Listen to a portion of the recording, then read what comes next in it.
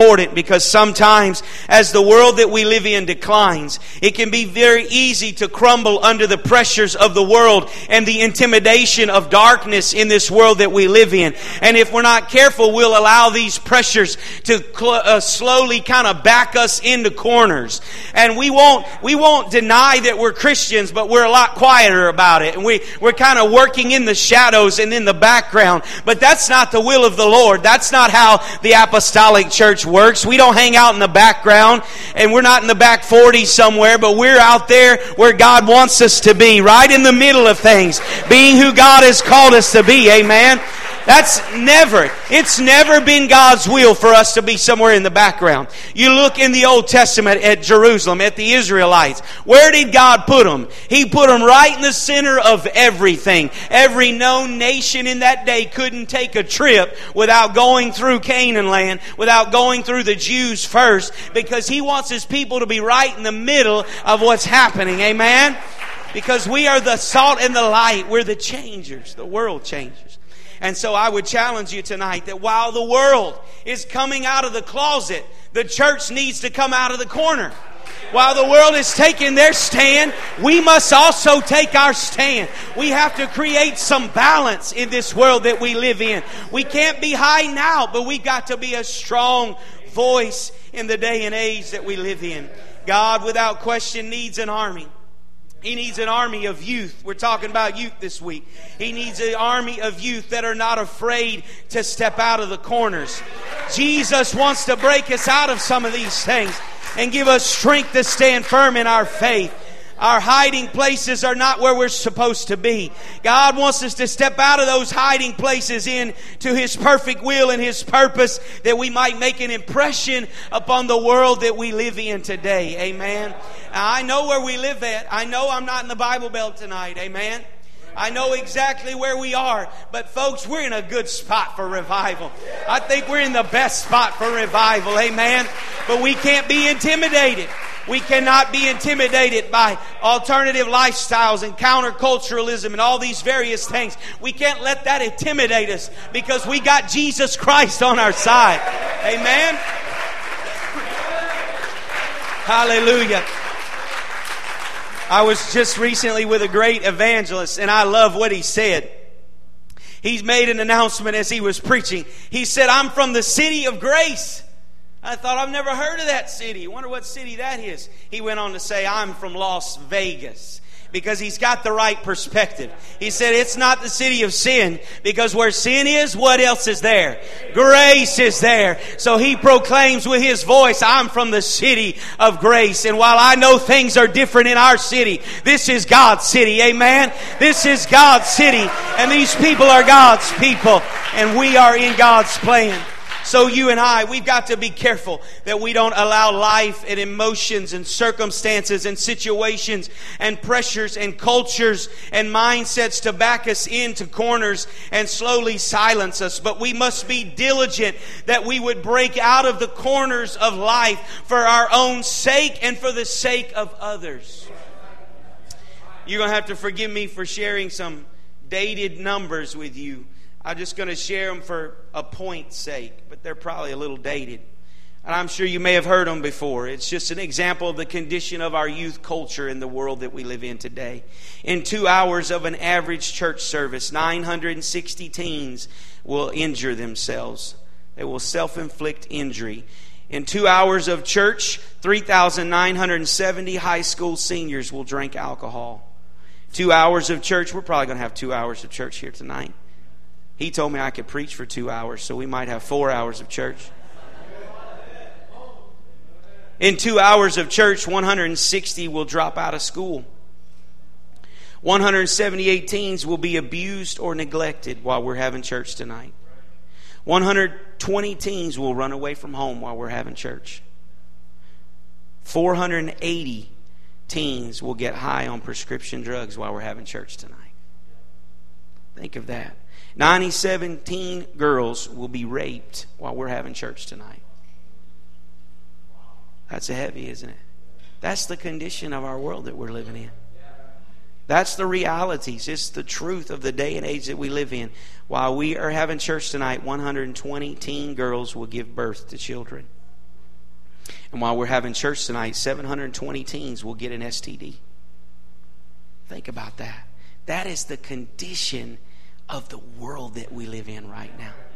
And what does that say to me? It says there is no time for you and I who enjoy freedom and liberty and peace and the wonders of the Word of God. There's no time for you and I to be spending our life in a corner somewhere, because there's too many young people in your world that needs you to step out of a corner into the light and be an example to them, to be a lifeline to them, to help them because of the true condition of the world that we live in today. There's no time for living in corners and playing games. We got to get serious about what we're doing here, because there are people and young people that need you and I. I just heard, I don't know how much theology there is in this, but I just heard Sister Mangan, Vesta Mangan, say this the other day. She was talking to somebody and she had been a great influence in their life, and she said, don't you remember, I saved your life and Jesus saved your soul. If there's any truth in that, that means Jesus needs you and I to get out of the corners and start saving people's lives. And while we're saving their lives, Jesus is going to save their soul. But He needs you and I to get out of the corners and engage in the mission. Amen. Let's give the Lord a hand clap of praise.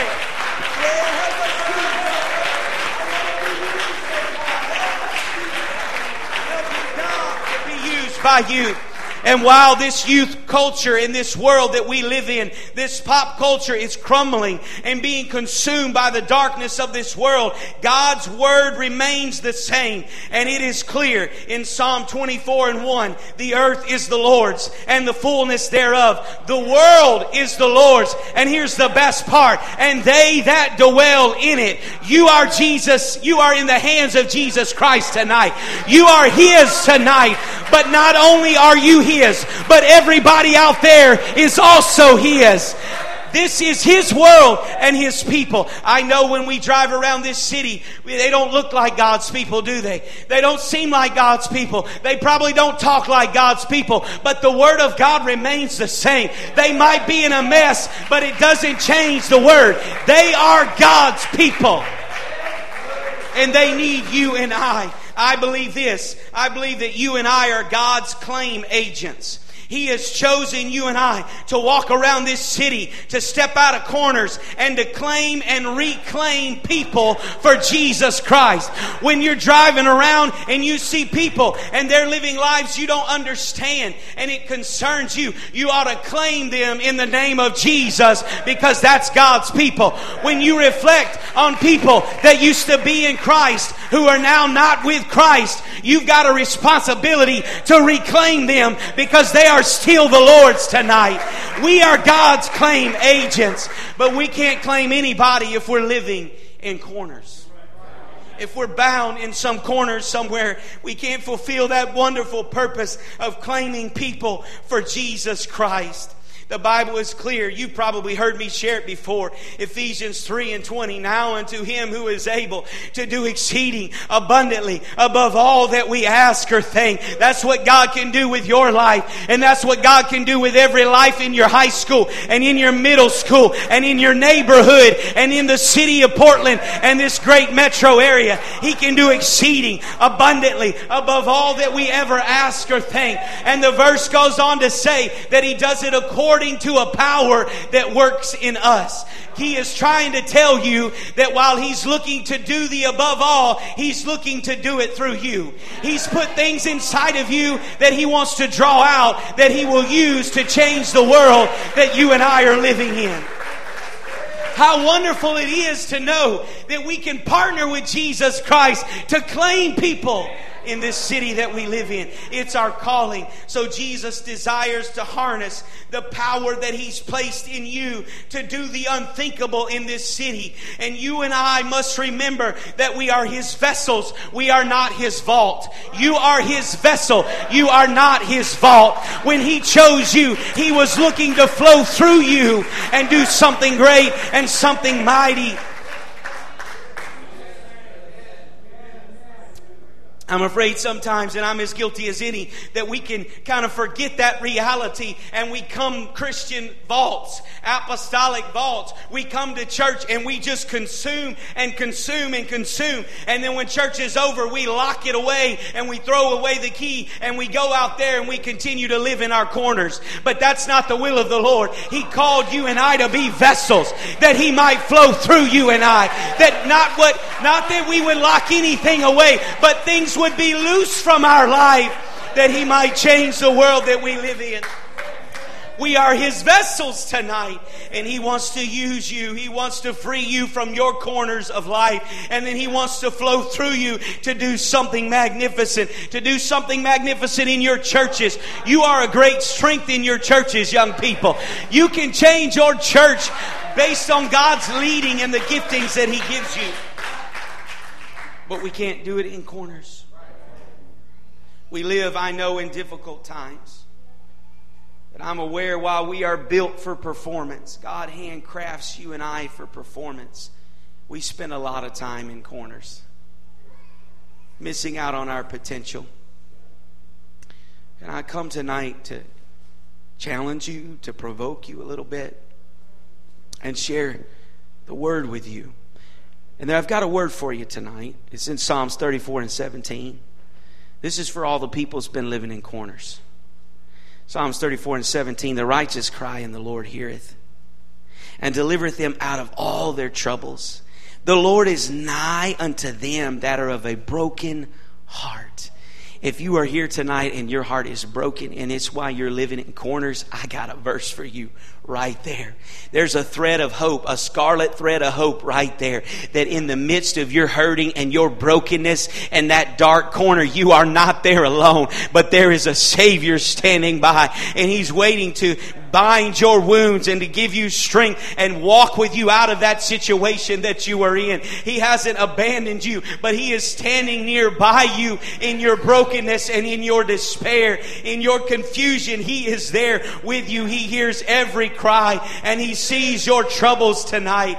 It goes on to say, the Lord is nigh unto them that are of a broken heart, and saveth such as be of a contrite spirit. There's just something about humility. There's just something about God being drawn to a humble heart when there's that contrite spirit there. And verse 19, I like it. It says, many are the afflictions of the righteous, but the Lord delivereth him out of them all. I know we deal with afflictions. I know we're branded because of who we are and what we've been given. But listen, God has not abandoned you, and it's not His will for you to live in a corner somewhere. He's waiting nearby. He wants to give you strength and help you and get you through it. I like the end of it. It said, He keepeth all His bones. Not one of them is broken. I like this promise. This promise says that while we may be overwhelmed with afflictions and struggling to get out of the corner, He's still with us. And when we finally walk out, there won't be one broken bone in our spirit. He's going to come, and when He's done, you won't see that corner on your life anymore. It sounds like those Hebrew boys. They went into Babylon and they tried to deprogram them. They tried to give them new names. But that leadership, that spiritual darkness didn't realize that it wasn't just 3 Hebrew boys that came into town. That was 3 boys with revelation of who they were and what they had. And so they stood firm in their faith, and they dealt with great afflictions. And the afflictions led them to a corner called a fiery furnace. And when they lit that furnace up, another appeared, right? And I like what the Bible says. Not only did they survive the furnace, but it said you couldn't even smell the stench of smoke on them. That's what this verse is saying. When God gets you out of your corner, there's not going to be any remnant left of that corner. God's going to completely and totally set you free. If you believe it, you ought to show God by giving Him a hand clap.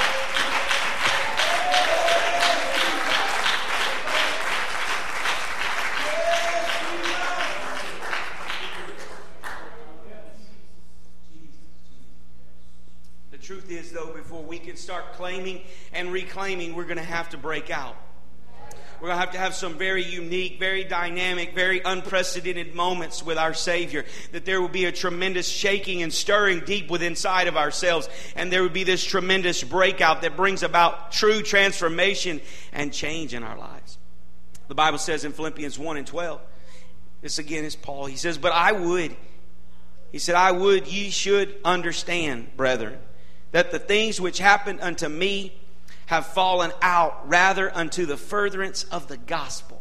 Listen to that. Here's Paul, and he's reflecting again on all the things that's happened to him. And so he's talking about all these afflictions and all these perilous times and all these challenges that he's faced. And his response is, listen, the enemy thought it would destroy me, but it happened absolutely opposite. All this stuff has actually been leveraged to advance the gospel instead of defeating the gospel. And that is the will of the Lord. It's not God's will that all of our afflictions would shut us down and trap us in a corner. But it's God's will that you and I would leverage those afflictions to advance the gospel of Jesus Christ and put it in the hands of wounded, hurting young people and individuals in our city. That's the will of the Lord. Listen, sometimes we think, I've said it before, don't let sickness be a bully in your life. Don't let an affliction be a bully in your life. And sometimes we think that what that means is Jesus is going to come and He's going to take that away from us. And now it's not a bully. That's not always what it means. What it means is God will give you the strength to transcend those bullies in your life and be a strong Christian for Jesus Christ. If He chooses not to take it away, He's going to make you strong enough to stand someday like Paul and say, you know what? All that was meant to destroy me, but what it actually did was advance the gospel of Jesus Christ in Portland, Oregon.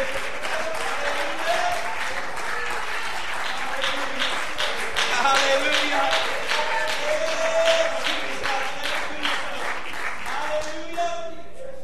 Hallelujah. Let it be so, Jesus. And so this is what I absolutely believe. I say it and I believe it, that this is not just like a maintain week. It's not a survive week. It's not a barely get by week. It's not a decrease week. It's not a withdraw week. But I think this is meant to be a week that's about each of us experiencing an advancement that will enable us to advance His purpose, His gospel, and then have a major impact on young lives in the city of Portland, Oregon. And if you don't believe that, I'm not even sure why you're here tonight. Because that's our purpose as children of God. To make an impact on the place God has put us in. Hallelujah. It's the will of the Lord. Hallelujah. So it's paramount. It's paramount that you and I, that we realize God never designed you and I for some corner somewhere.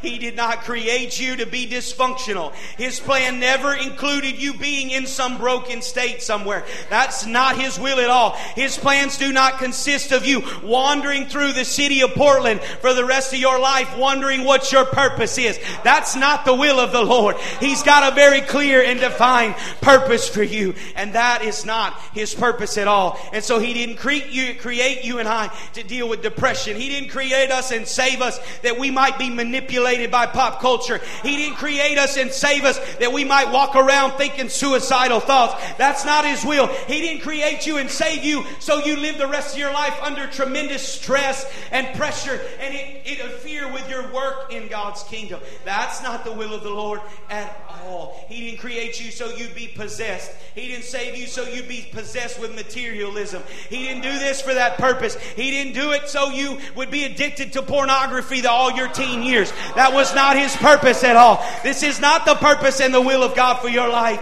It is not His intentions that you be separated from Him. He loves you. He's on standby waiting to redeem you and to recover you and to set you free from the things that have put you in a corner. I'll tell you what though, that is the world's design for you. It's the world's design, but it is not our Lord's design. His design is for you and I to break out. His design is for you and I to be unstoppable. That is His design for you and I.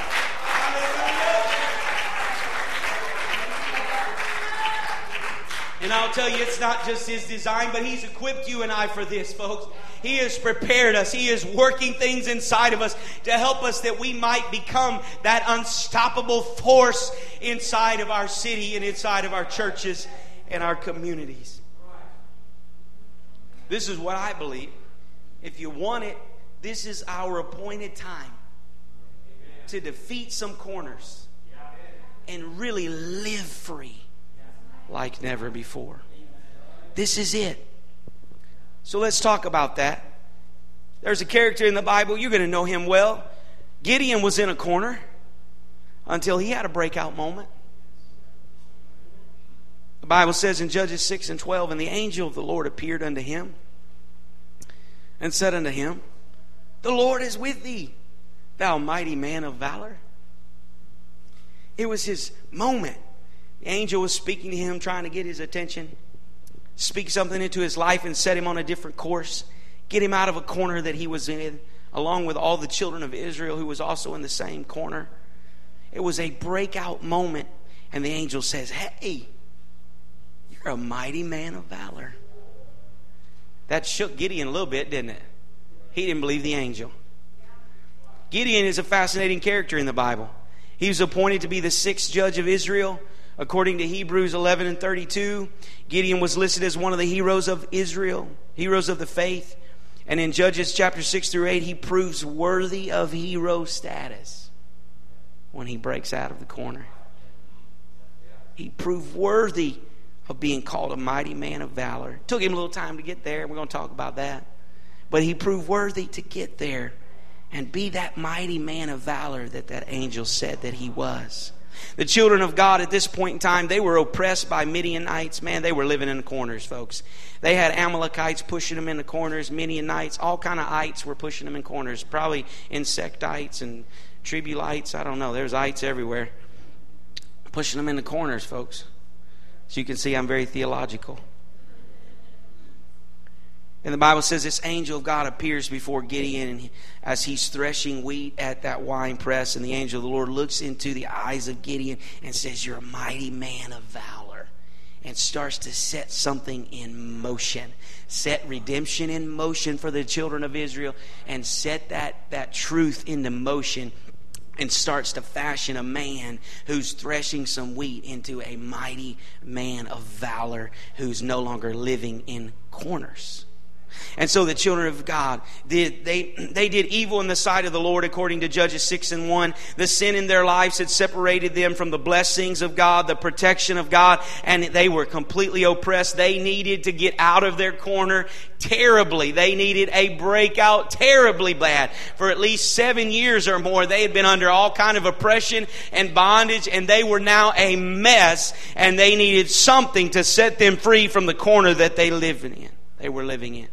And by looking at Gideon in that corner tonight, we can learn a few things. We can realize a few things about breaking out. Here's the first thing I'll tell you. We will never break out if we are listening to many voices instead of God's voice. It's impossible. The Bible says in Judges 6 and 10, and I said unto you, I am the Lord your God. Fear not the gods of the Amorites in whose land ye dwell. And here's your problem. But ye have not obeyed my voice. That's why they were in oppression and bondage. They were listening to all the wrong voices. They had a history and precedence of listening to the wrong voices. You and I have got to learn that early on. If you're going to listen to all the wrong voices, you will live your life in corners and you will miss out on your potential in Jesus Christ. And so you got to learn that lesson early on. You've got to shut off voices that are not voices of God so that you might not live in corners. Now, I get it. I know there are many voices competing for your ears, but you're going to have to get some discipline and say, I'm not going to allow any more voices in my ear that is not of God. If it's not my pastor, if it's not my youth minister, if it's not my godly parents, if it's not some spiritual godly voice or the Word of God or God Himself, I'm not listening to it anymore because I'm not going to live in any more corners. I'm ready to break out, and so I'm going to shut them off.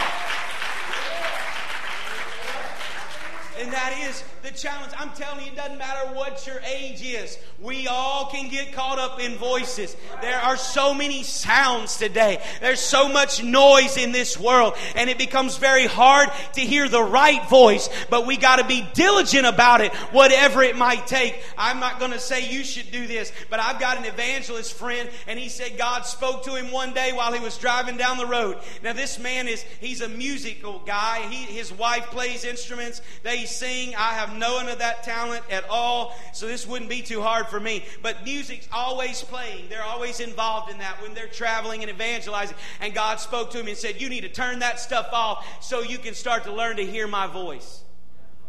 And he told me, he said, for 8 years, God wouldn't let me listen to anything. so I could learn to hear His voice. And I am not against any of that Christian music. It's godly, but don't let that interfere with hearing from the Lord, because we're constantly bombarding our minds and our ears with noises and sounds. And if we don't have some balance to where we open our ears up to Jesus Christ, yes, we will be in corners the rest of our life, and our world will not be changed the way God wants them to be changed. So you have to make a commitment to yourself and to the Lord that you will no longer listen to any voice that will not lead you into God's perfect will and purpose for your life. It was easier to clap about the other stuff, wasn't it? I don't mind it. I don't need claps. That's the truth, though. We want breakouts. Now, here's what happens. We want God to break us out. We want to be the greatest evangelists on planet Earth and in the galaxy. But we want God to do it all overnight, and we don't want to change it all. And the moment the preacher says, you're going to have to make a decision and turn some things off, everybody gets quiet. I don't mind being honest, because I got to fly out of here on Saturday. So I'm going to be straight with you tonight.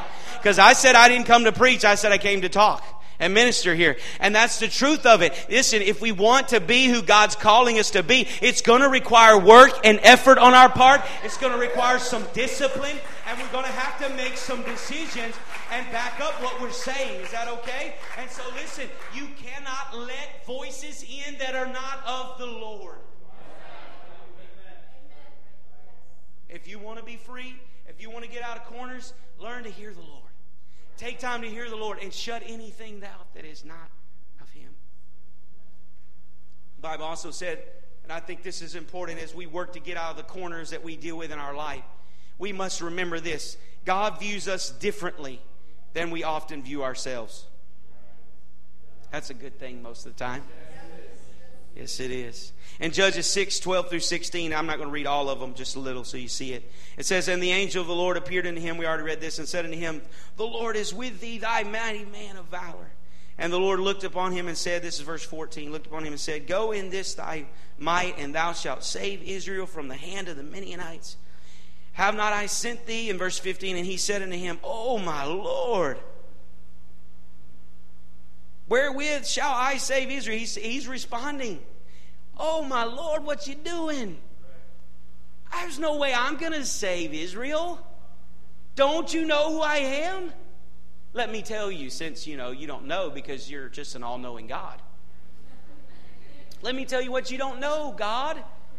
My family is poor in Manasseh, and I am the least in my father's house. I am the bottom of the barrel. That is me. I'm not the right guy. Your GPS was off, angel. You came to the wrong threshing floor, the wrong area, because that's not me. Because this is often how we see ourselves, because we let the world convince us of some of these things. And most of the time, if we're not careful, and I'm guilty of this, I carry the same perspective Gideon has. I sit around missing out on God's will and purpose because I'm molly-grubbing around thinking I am not willing, or I'm not willing, but not able or not capable, or I don't have the right last name, or there weren't pastors in my family, or we don't have no money, we don't da-da-da-da-da-da. And I sing the same beautiful song that Gideon was singing.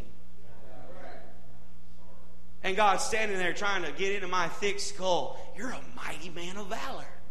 Oh, no. Let me help you, Jesus. That's not me. I'm the bottom of the barrel. I'm not a mighty man of valor. So he's trying to correct the angel. And then in 16, and the Lord said unto him, surely I will be with thee, and thou shalt smite the Midianites as one man. He's trying to teach him something. He says, surely I will be with thee. This is how I interpret that. It's not about you. Me. His response was not, I'm going to prove to you by talking to you about your lineage that you are a mighty man of valor. He didn't say that. He responded with, I'm going to be with you. It's going to work out. Because at the end of the day, it's not about you. It's about me and my purpose and my plan, and you just obeying and not giving me commentary on everything. That's ultimately what it's about.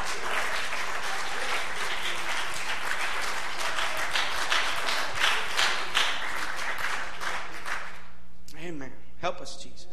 And so you and I, we may be like Gideon, and we may hold on to a very low opinion of ourselves.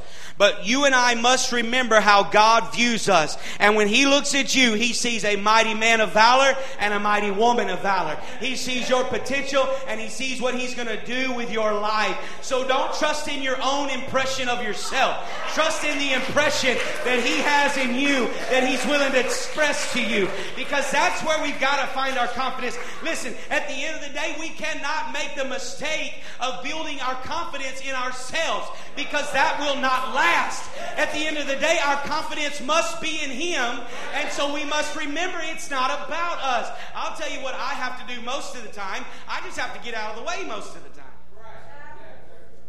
I have to get out of the way most of the time and just let Him do what He wants to do and give Him the glory when He does it, because there's no way I could have done that myself. And so here we are. We've got to be careful that we don't beat ourselves into a corner with some impression of ourselves that doesn't match our Creator's impression of us, which says, you are great, you are mighty, I've got great purpose for you, and I'm going to do something mighty through your life. Here's the reality, folks. While we may not like what we see in the mirror, and while what we see in the mirror, yes, could never overcome this world, it could not save this world, but if you would understand that when you are in alignment with Jesus Christ, you are not what you see in the mirror anymore. You are Jesus Christ, and you are being changed, and now everything is open to you and what God wants to do through your life. The Bible says, and I think this is important to us, this may come up again tomorrow night, in 2 Corinthians 10:3. For though we walk in the flesh, we do not war after the flesh. For the weapons of our warfare are not carnal, but mighty through God to the pulling down of strongholds. So here we are. We're learning. We're not fighting against each other. This is a mighty spiritual battle, right? And so he says we've got these weapons, and they're strong and pulling down strongholds. And so where do you think the next verse is going to talk about? Is it going to talk about Satan? Is it going to talk about demons? Is it going to talk about dominion? Because we're pulling down strongholds, right? So we got to talk about strongholds. What do you think it's going to be? Bible quizzers cannot answer that question. The next verse says, you see it, casting down imaginations and every high thing that exalteth itself against the knowledge of God, and bringing into captivity every thought to the obedience of Christ. Interesting.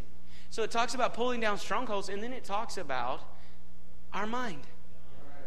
Because the greatest battle we have is between our ears. It's right there, between the ears. And so he says, hey, this is not a battle of flesh and blood, and we're mighty to pulling down of strongholds. And then he goes to your brain. And he highlights the fact that what we need to do if we're going to be who we're supposed to be is we need to take some things into captivity. We need to cast some imaginations down. Anything that's taking a little trip through our mind that is against what we know about God needs to be kicked out of our mind, that we might be who He wants us to be. And then it says we need to bring everything into captivity that is not in obedience to Christ. And so I think this is a very important thing. In order to have the mind of Christ, we got to get this down. We got to master this discipline, if you will, of dealing with our own minds and getting into a habit of casting out imaginations and thoughts that did not originate with us, but that are against what we know about God, and that includes thoughts about ourselves. Because if you're thinking that you have no worth, that is not what God has to say about you, and that would be against what you know about God. If you're thinking your life will never amount to anything, that doesn't match God's thoughts about your life. So you need to cast those imaginations out so that you might be who He wants you to be. And so this is an effort, this is a discipline we need to build into our life, where we work to take control as much as we can of our mind. And every time something comes trotting through, we say, nope, you're not allowed there anymore, because that's not what God thinks about me. I'm going to stay focused on what He thinks about me. And He says I'm a mighty man and woman of valor. How do we do that? That sounds easy, but it's really not, right? How do we do this? How do we step away from human reasoning and the strength of our own mind at times? I think it goes back to what I said earlier. We got to remember this whole breaking out of corner things doesn't occur in our own strength, but it occurs in His strength and in His might and in His power. And so we got to remember, it's not us, it is Him. And that's why we cast those imaginations out and we fill that mind with the Word of the Lord and everything that is of God, because that's what will allow us to be living this life as mighty men and women of valor. The Bible says in Luke 18:27, and He said, the things which are impossible with man are possible with God. That's why this can happen. You may be looking at your situation tonight. You might be looking at your corner and you're thinking, there is no way I'm getting out of this corner. You know what? That's the absolute truth. You try to get out of it on your own, you ain't getting out. But if you will get a hold of the mind of Jesus Christ and you will become in alignment with Him, everything will start to change. And in His strength and in His power, you will walk out of your situation and your corner and you will be who God wants you to be. So we got to remember that it's not about me, but it's about Him. And I can't be trapped in my own thoughts and imaginations that are not according to His Word and His thoughts for our life. So listen, don't allow your feelings to drive you into isolation. You need to remember, your feelings will lie to you. You need to remember that feelings are very unfaithful. Very unfaithful. There are a lot of people that don't go to prayer because they didn't feel like it. That's not faithful feelings right there, folks. So feelings can be a little unstable at times. And so you cannot allow your feelings and your emotions to control your mind and your life, because if you do, you're going to enjoy corners the rest of your life. But if you take control over that, you allow faith to rise up in you. You get a hold of some of that mind discipline. You work with the strength God gives you. Things can change in your life. And I want you to know this. You may think you are nobody. You may think you're standing alone, but it's not true. There is a Lord of hosts standing with you. I already read a verse that said that. You've got a Lord of hosts standing with you. There are angels that have been dispatched to care for you and to protect you. It's in the Bible and it says it specifically. You are not alone. You've got a church family that is standing with you. You are not alone. You are of great value and Jesus has big plans for your life. Don't you remember the prophet and his servant? You remember the servant? The prophet and the servant are in the house and they're chilling. They're listening to gospel music and drinking sweet tea. And the servant goes out on the front porch and he sees a mighty enemy out there, right? And we're surrounded by the enemy. And so all of a sudden he realizes, whoa, we're in a corner. This is bad. There's no way out of this. So he runs in and he talks to the prophet, says, we're surrounded. We're in trouble. We may want to put up the white flag. I don't know exactly how he said it. I wasn't there.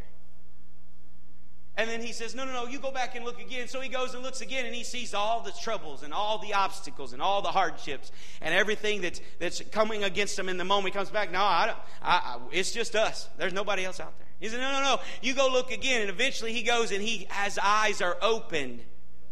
And he sees beyond the natural, beyond the feeling. And all of a sudden he sees a mighty army that has surrounded the troubles and the enemies. And he realizes, hey, we're not alone after all. Listen, I am confident the same is with you. You are God's servant. And while you may see a lot of obstacles and the odds may be against you, you are not alone. Don't let yourself be convinced of that. There's a mighty host that's with you, that has surrounded you and will give you strength to do what God is asking you to do. Let's give the Lord a hand clap of praise for a moment.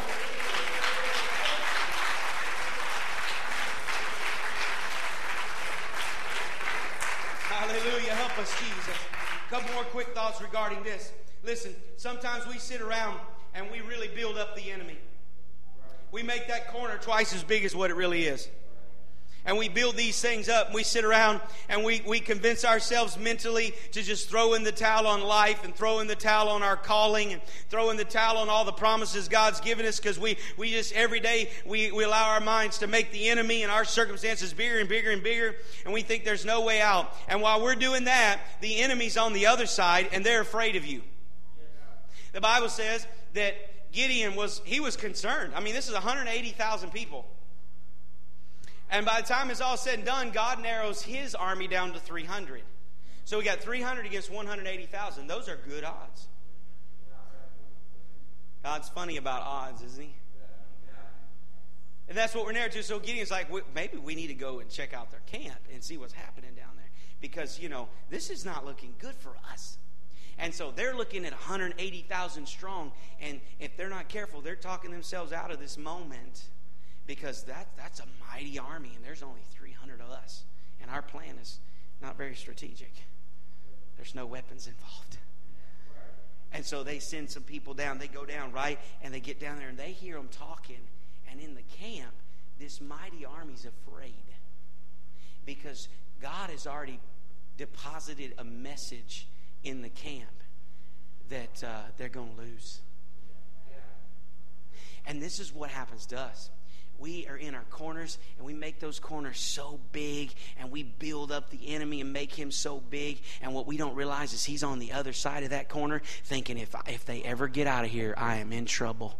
And there's no way I'm going to hold them down if they make a decision to walk out of this situation. Because God's already told the enemy, he doesn't win, you win. You are the winner in the scenario. You just got to get that in your brain and in your spirit and realize you are the winner in the situation.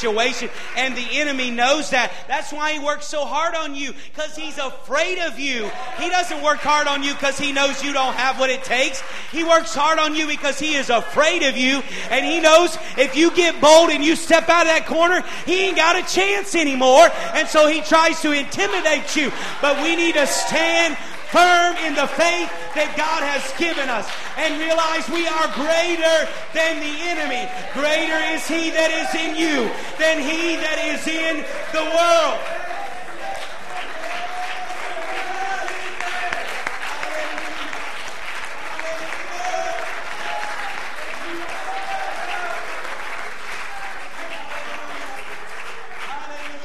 Listen, the Bible says just one of you could put 1,000 to flight, and two of you could put 10,000 to flight. I think you've got a lot of value and worth and could make a difference in the world when you think about that. Do you realize with the crowd we have here tonight, we could send every demon in the city of Portland out of the city of Portland if those odds remain the same?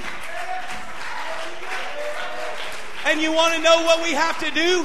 We just got to come to that realization of who we are in Jesus Christ and begin to engage in His purpose and step out of the corners. Hallelujah. Help us, Jesus. Hallelujah. So we got to be careful. We got to work on our mind. We got to ask God to help us with that mind. We got to work to trust His impression of us more than we trust our own impression of us, and just get out of the way and let Him do some things with our life. You got to find some strength in your efforts to get out of the corner. You need to find some strength in knowing that God can make big things out of your nothingness. God works well with nothingness, folks. You realize this majestic, mighty, mind-boggling earth started with very little. It is a spoken word most of the time. God can do great things with your life. So what if you have nothing of value? It doesn't matter, because you serve a mighty God. And when He gets a hold of your life, He can make something big out of nothing if you just trust Him and put yourself in His hands. Can do mighty things with your life. We just have to let Him. Hallelujah. We have to remember that. I believe this. There's more to you than you think, and there's more with you than you think. And you just need to trust the Lord and let Him do something mighty. And let Him lead you and guide you. A couple more things to consider before we close. Before God can do the miracles in your life and lead you to some places, you may have to tear down some stuff that has been established in your life by other people. If you read that a little bit and you study it in Judges 6 and 25, God gives Gideon instructions to go tear down those altars of worship to Baal and bullocks and all kind of stuff. And he before they ever get out of that corner, he has to tear some stuff down. It wasn't even stuff he built up, but it was stuff that was present that was not God's will. And sometimes in our lives there are things that have been built up in our life, and we may not have built it, but it is there. And before we can really walk out of the corner, we have to take the strength God gives us, and we need to tear those things down so we will have everything we need to move forward. And I don't know what that is for you, but I know this: if there are things that are rising up in your life that are not of God, then that has to be torn down, and it's your responsibility to tear that down. And if you are willing to do your part and tear it down, God will do His part, and He'll lead you into some mighty things. But we have to, again, make a decision that we're going to tear some things down. And listen, I know you may be able to say, well, I know it's there, Pastor, but I didn't build it. It was there because somebody else put it there. Okay, that's fine. We're not condemning you for whatever is there. We're just saying God is giving you the opportunity to tear it down. And if you will do it, not only will it benefit you, but it'll benefit everybody. Because after they tore down that altar, God set all of them free from the corner, not just one of them free from the corner. Listen, you may have some things that has risen up in your youth group, and you didn't build them. You didn't invite them into your youth group, but they are there. Well, God may give you the responsibility to tear those things down. He may give you the calling and the direction and the support that you need from your leadership to tear those things down, and you're going to have to take responsibility to do it. And if we will do these things, God can do something. In addition to that, in addition to this responsibility of tearing some things out of our life that should not be there, and then gaining that strength that we need, there is other things. I'll also say this: you may have to let God flesh some things out of your life that should not be there. If you read in Judges 7, 2 through 5, that's what he does. Gideon starts to build this great army, right? You have to forgive me, I'm getting old. I don't even remember all the numbers. I can remember there was 10,000. I think there was more than that. At some point there's 10,000 though. And God narrows it to 300, right? Why would He do that? That doesn't make sense. Why would He do that, right? Does anybody remember with how many men He started with? 22,000, right? Say that again. 32,000. Thank you, sir. 32,000. Hey, that's good, right? And then God says, no, you got too many people. I'm going to flesh some of them out. And He slowly narrows it. He slowly removes people until He narrows it to 300. And sometimes God will do that with our life. He'll start fleshing some things out. I know you think that's good, but no, not with what I'm going to do. Because you see, when I get done, I need to have all the glory. So I'm going to get some stuff, I'm going to move some stuff out of your life. So that when this happens and you walk out of the corner, everybody's going to know, I got you out of the corner. And so we have to be sensitive, because God will tell us what we need, and He will tell us what we don't need to get out of the corner. And so we listen to His voice. And when He says, no, you get rid of about 10,000 of those components, those things in your life. When He starts fleshing it out, just listen to Him. Just do what He says and follow the leading of His Spirit and His voice, because it's His process of getting you out of the corner. And He's going to come, He's going to ask for things, and you're not going to want to let Him go. And you may be able to form a great argument to why what I have is not a biblical issue, and what I have is not bad. It's this component, this item that God is asking me for, it's not a sin. It's not any of those things. Why would God ask me? Does it really matter? If He's asking you, He's trying to flesh something out of your life so He can take you to some special, unique places.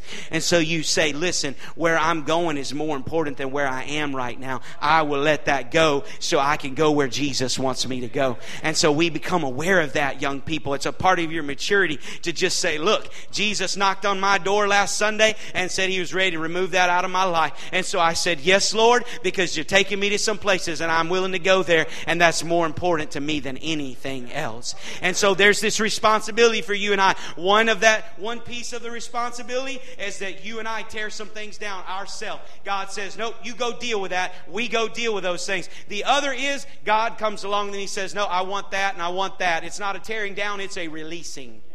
You release it. You open your hands and you release that. And this act, this moment will help you in breaking out of the corners that you are in.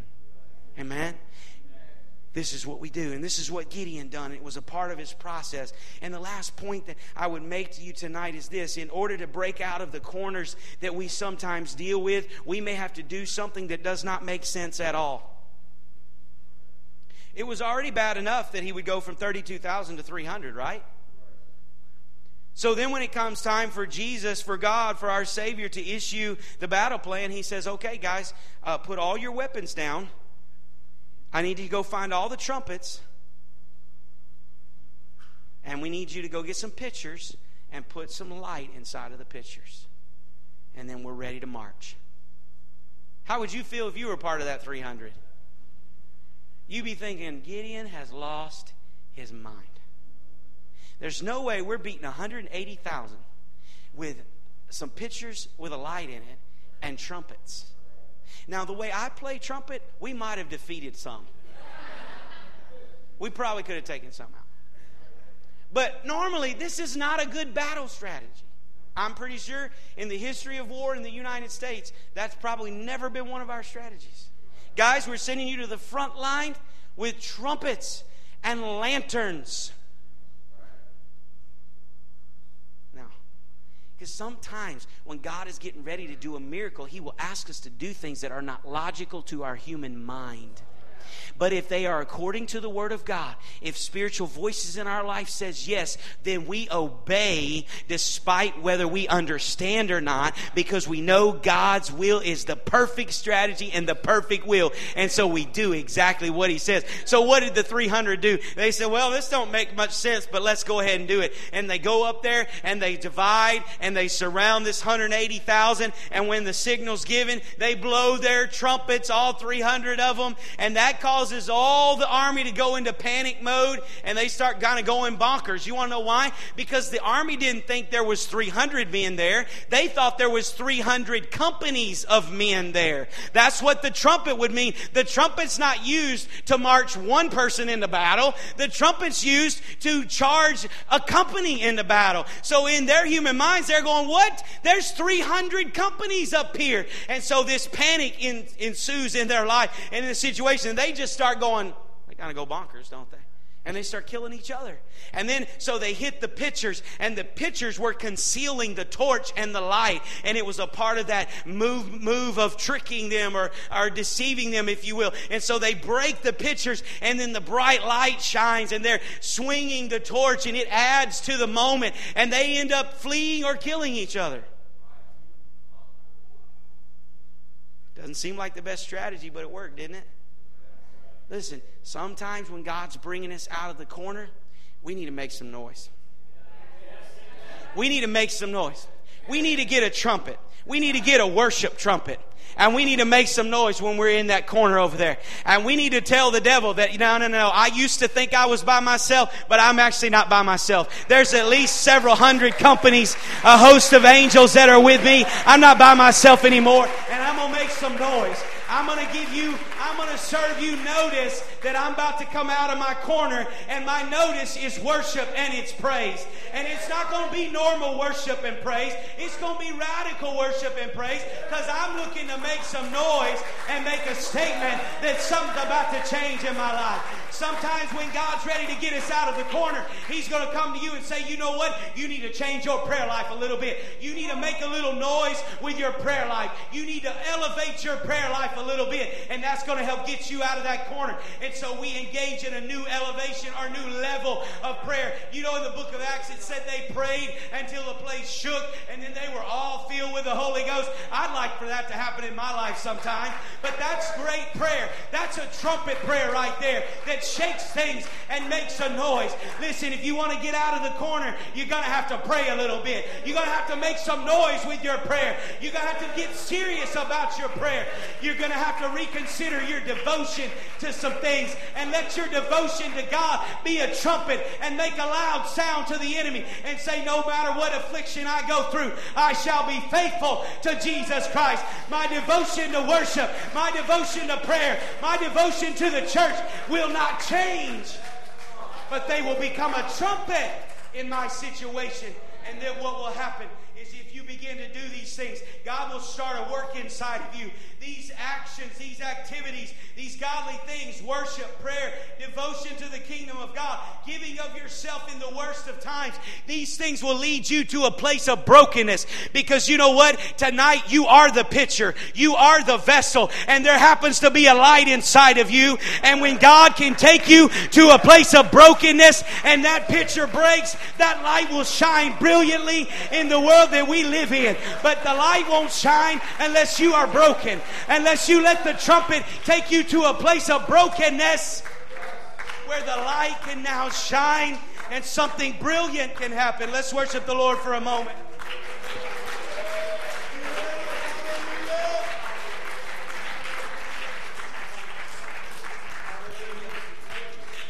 Hallelujah. You can come to the music.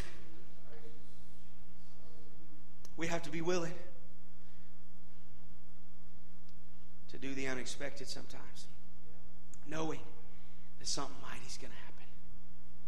And so if God's been talking to you about some things and don't seem too logical, well, maybe it's still God's will. Jesus comes to town and he's ready to set Lazarus free from the grave. Right? Martha and Mary's really confused. Because it didn't go like Jesus said it would go. They sent Jesus a message and said Lazarus is sick. Jesus sent a message back and he said it's not unto death. And then Lazarus died. That's confusing. Right? So they're dealing with confusion. They're dealing with grief. Now Jesus said that Lazarus wasn't going to die. Now Lazarus is dead. And then when Jesus comes to town and Martha meets Jesus, Martha, she expresses some faith. And she's expressing her grief and her concern. And Jesus actually says to Martha, you know, Martha, it was good for you guys that I wasn't here.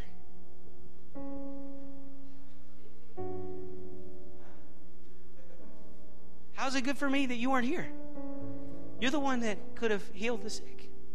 And Jesus says, it's good for you that I wasn't here because this is going to build your faith. This is going to grow you, right? Then he says, oh, Martha, if you just will believe, you're going to see the glory. So Mary eventually comes and joins them, and they go toward the tomb, and some things happen, and Jesus wept. That's everybody's favorite verse. That makes everybody in the world a Christian, because they can quote Jesus wept. Jesus weeps. There's a lot of reasons why Jesus weeps, but Jesus weeps, and he shows us that he is emotional. But he also shows us that emotion should not shut us down. Because he weeps, and he has this moment of emotion, and then he goes on. And so he gets there, and he says, Martha, I want you to go move the stone. And Martha says, Jesus, let me explain to you. He's been in there for 4 days. He stinks. Do you think that our all-knowing God in Christ needed Martha to tell him that Lazarus was stinking? Don't we do that sometimes? You know, things haven't been going well and we've been in a corner for a long time. And Jesus shows up, tells us to do something that doesn't make sense. And we take it upon ourselves to explain to the all-knowing God why it's not a good idea. It's how smart we are. We are A students. I am, I know. If that's prerequisite for A student, I'm an A student. A plus. And then Jesus basically kind of responds. And basically, he doesn't need any commentary from her. He just needs her to trust and obey and do what he was asking. And then, right, she goes and she moves the stone. And Jesus says, Lazarus, come forth. You want to know why he did it that way? You want to know why he said, Lazarus, come forth? Because if he'd have said, come forth, everybody would have got out of the grave. It's Jesus, right? Everybody would have got out of the grave. I believe that. So he says, Lazarus, because he didn't need all those other people. Lazarus, come forth. And Lazarus comes out of the grave, and what was dead is now alive again. What was in a dark, dead corner is now out of the corner. And that's what we're saying here. Do you want to get out of that corner? Yes. Jesus may ask you to do something that's not logical in your own humanity.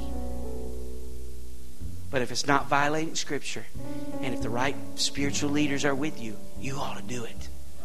Because it's going to lead you out of your situation. And it's going to take you where He wants you to go. Amen? Amen. Will you stand with me? You're going to be glad to know that I decided not to take the whole 2 hours. I want to close with an illustration.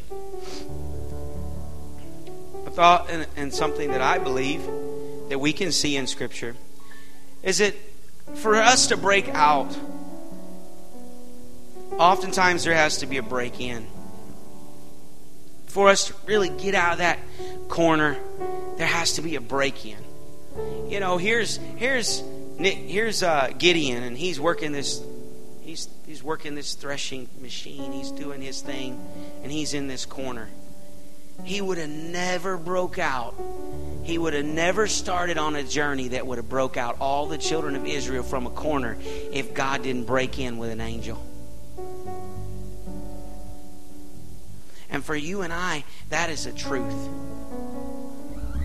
We're not going to get out of that corner, engage in the things God wants us to engage in if there's not a God who's breaking into our life. I'll give you an illustration, okay? Can we turn the lights off? Can anybody help me with turning the lights off? So here you are. I've got this glow stick, I think it's called. Glow stick. I got a glow stick here. Uh-oh. Turn the lights off. I may have already violated my illustration. Give me a dead glow stick. Sorry, that one came to life while I was preaching. That's got to be good, right? So here we got this glow stick, right? This is a good one because it's dead. You may not have seen anybody bring back a dead person, but you're going to see me bring back a dead glow stick. Here's this glow stick. This glow stick's got the potential to pierce the darkness in this room right now. Just like you. We live in a dark world. And we have the potential within us to pierce the darkness that we live in and bring change. But before this wonderful, majestic glow stick pierces darkness, what has to happen? There has to be a break. There's a break, right? Now, what do we have here? We have forgive me, I'm not an engineer. We have 2 tubes or capsules, and each one have a fluid or liquid in them. And when there's a break that happens, the liquids, from what I understand, contact one another, and perhaps there's a reaction that occurs. They create some brilliant light. Hope that was right. If it wasn't, please don't tell anybody. And you get light. Right? And it's the same with you and I. We are full of brilliant light. But if we don't allow God to break in and create something inside of us, we're never going to shine. We're never going to pierce the darkness of Portland, Oregon and make a significant difference if we don't regularly let Jesus break in and do something in our life. And so here's what happens. You and I, in our humanity, Jesus breaks in, and there is a contact moment where the God of all creation comes in contact with who we are, and there's this reaction that occurs, and suddenly light is beaming and illuminating from you and I. And now we're making a difference in the dark world that we live in, and we're not just something with no value in a corner anymore. And it all begins and changes when something breaks inside of us through the Spirit of the Lord. Now we know that. Most of us know that. But here's what we do sometimes. We don't shine as brightly as we could because we only let Jesus break into certain areas. This glow stick's lighting up pretty good. But I think there's still some areas that I could light up if I would break them. I think. And you and I can be the same way. We can go to services like this. We go to church. We go to convention. and we give God a little bit of space in our life, and He breaks a small area of our life, and there's a little bit of light, and we think all is well. But we are never reaching our full potential until every part of us is broken and illuminating light. We won't fully pierce the darkness that's in our life and in the world until we let God break every piece of who we are as human beings. And when that happens, we shine brightly as Jesus begins to illuminate from our humanity. But we've got to turn over all of who we are to Jesus if He's going to do everything that He wants to do in our life. You can turn the lights back on. That's the truth of the matter. So what am I saying? I think if we want to break free from corners and we want to live a truly liberated life where we are making a significant difference, we got to stop holding back. And we got to say, God, I give you access to every part of me. You can break it, you can bend it, you can crunch it until there is brilliant light shining forth from all of my humanity. And when that happens, we don't live in corners anymore. Now we walk a prevailing life because God has all of us, not just a piece of it. Hallelujah. So what do you want tonight? You want to live in your corner? You want to stay there? Or do you want to make some mental decisions and some godly decisions tonight? Do you want to find a place on your knees and say, Jesus, break in, get inside of me and crack myself, my being, my pride, my flesh, my humanity. You come in and you mess up this house, because when you're done, I want to brightly shine, and I'm going to walk out of here and I'm going to pierce some darkness tonight, and it's going to be the start, not the finish. Let's begin to pray for a minute right now in the name of Jesus. God, we lay ourselves at your feet. We hear your word tonight. We want to be broken, Jesus. We need you to break in tonight, God. I give you full access to every part of me that I might be a brilliant light. You come and you break this vessel that the light might shine tonight. If that's your desire, why don't you find a place to pray tonight? If you're tired of your corner, why don't you let Jesus break in and start something He will finish tonight?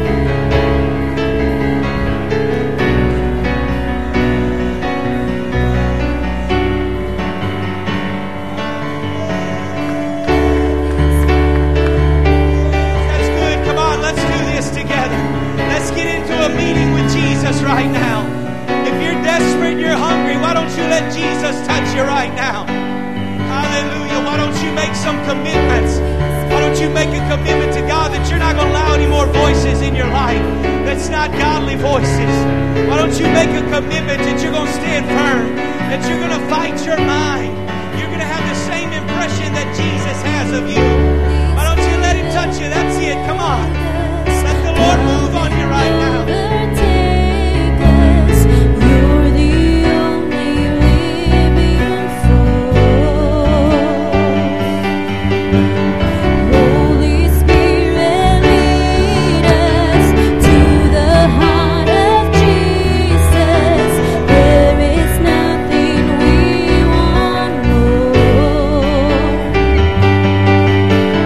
Holy Spirit, break us, come and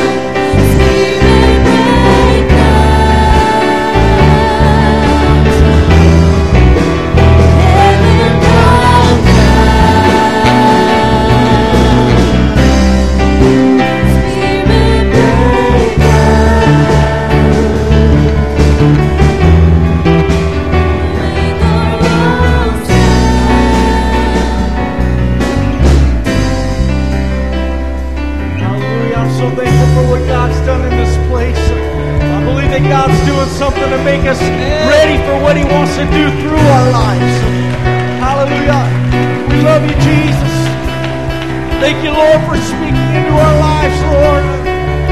Thank you, Lord, for what you're doing, oh God.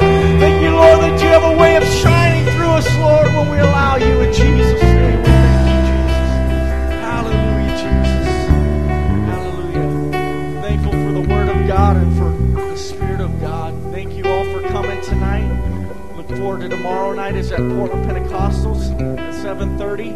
And then on Friday night we'll be at Apostolic Worship Center. God bless you all. You're dismissed. Thank you so much for coming. Have a good night.